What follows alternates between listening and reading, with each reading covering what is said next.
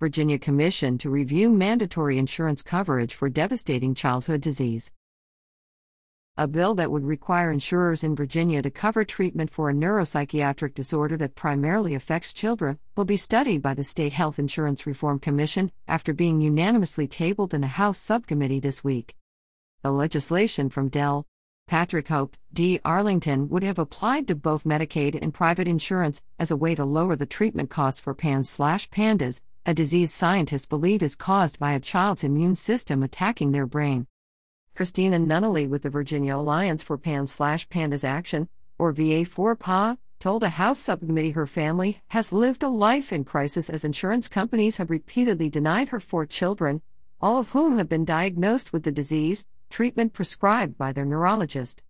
Many years waiting for the delay in treatment has resulted in the permanent scarring on our children's brains, Nunnally said. The delay of treatment comes at the cost that is the life of a child and what their lives could have held for them, and the trajectory of their lives have forever changed. PANS/PANDAS typically starts when a child contracts influenza or strep throat, which can then suddenly develop into the disease.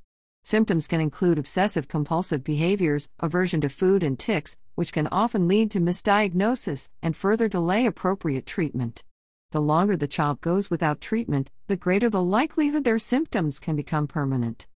The exact prevalence of the disease remains unknown. California's Health Commission determined about 1 out of 10,000 children have it, whereas the Texas PANS/PANDAS Advisory Council estimates 1 out of every 10 kids with obsessive-compulsive disorder have it, which would be about 1 out of every 2,000 children.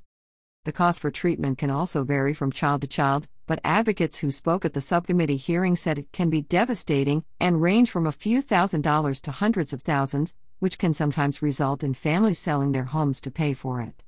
Daniela Sarkar, a clinical psychologist with VA4PA, said her son hasn't left the house after contracting the disease, which led her to stop working to care for him. Lawmakers voted to send the bill to HERC, which vets large changes to Virginia's requirements for what insurance plans in the state must cover before they go to the General Assembly for consideration. Subcommittee Chair Del. Joseph McNamara R. Roanoke said tabling the legislation was a painful decision, but it didn't mean the bill was a failure. This is the best thing that can happen with the bill, McNamara said. I also serve on HERC, and I will commit to you that we will do anything in our power to expedite the process.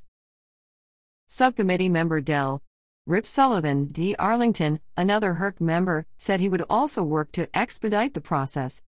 Hope told the Mercury he thinks the commission has enough data to make a decision on the legislation by the end of this year, instead requiring it to undergo the typical 2-year-long process.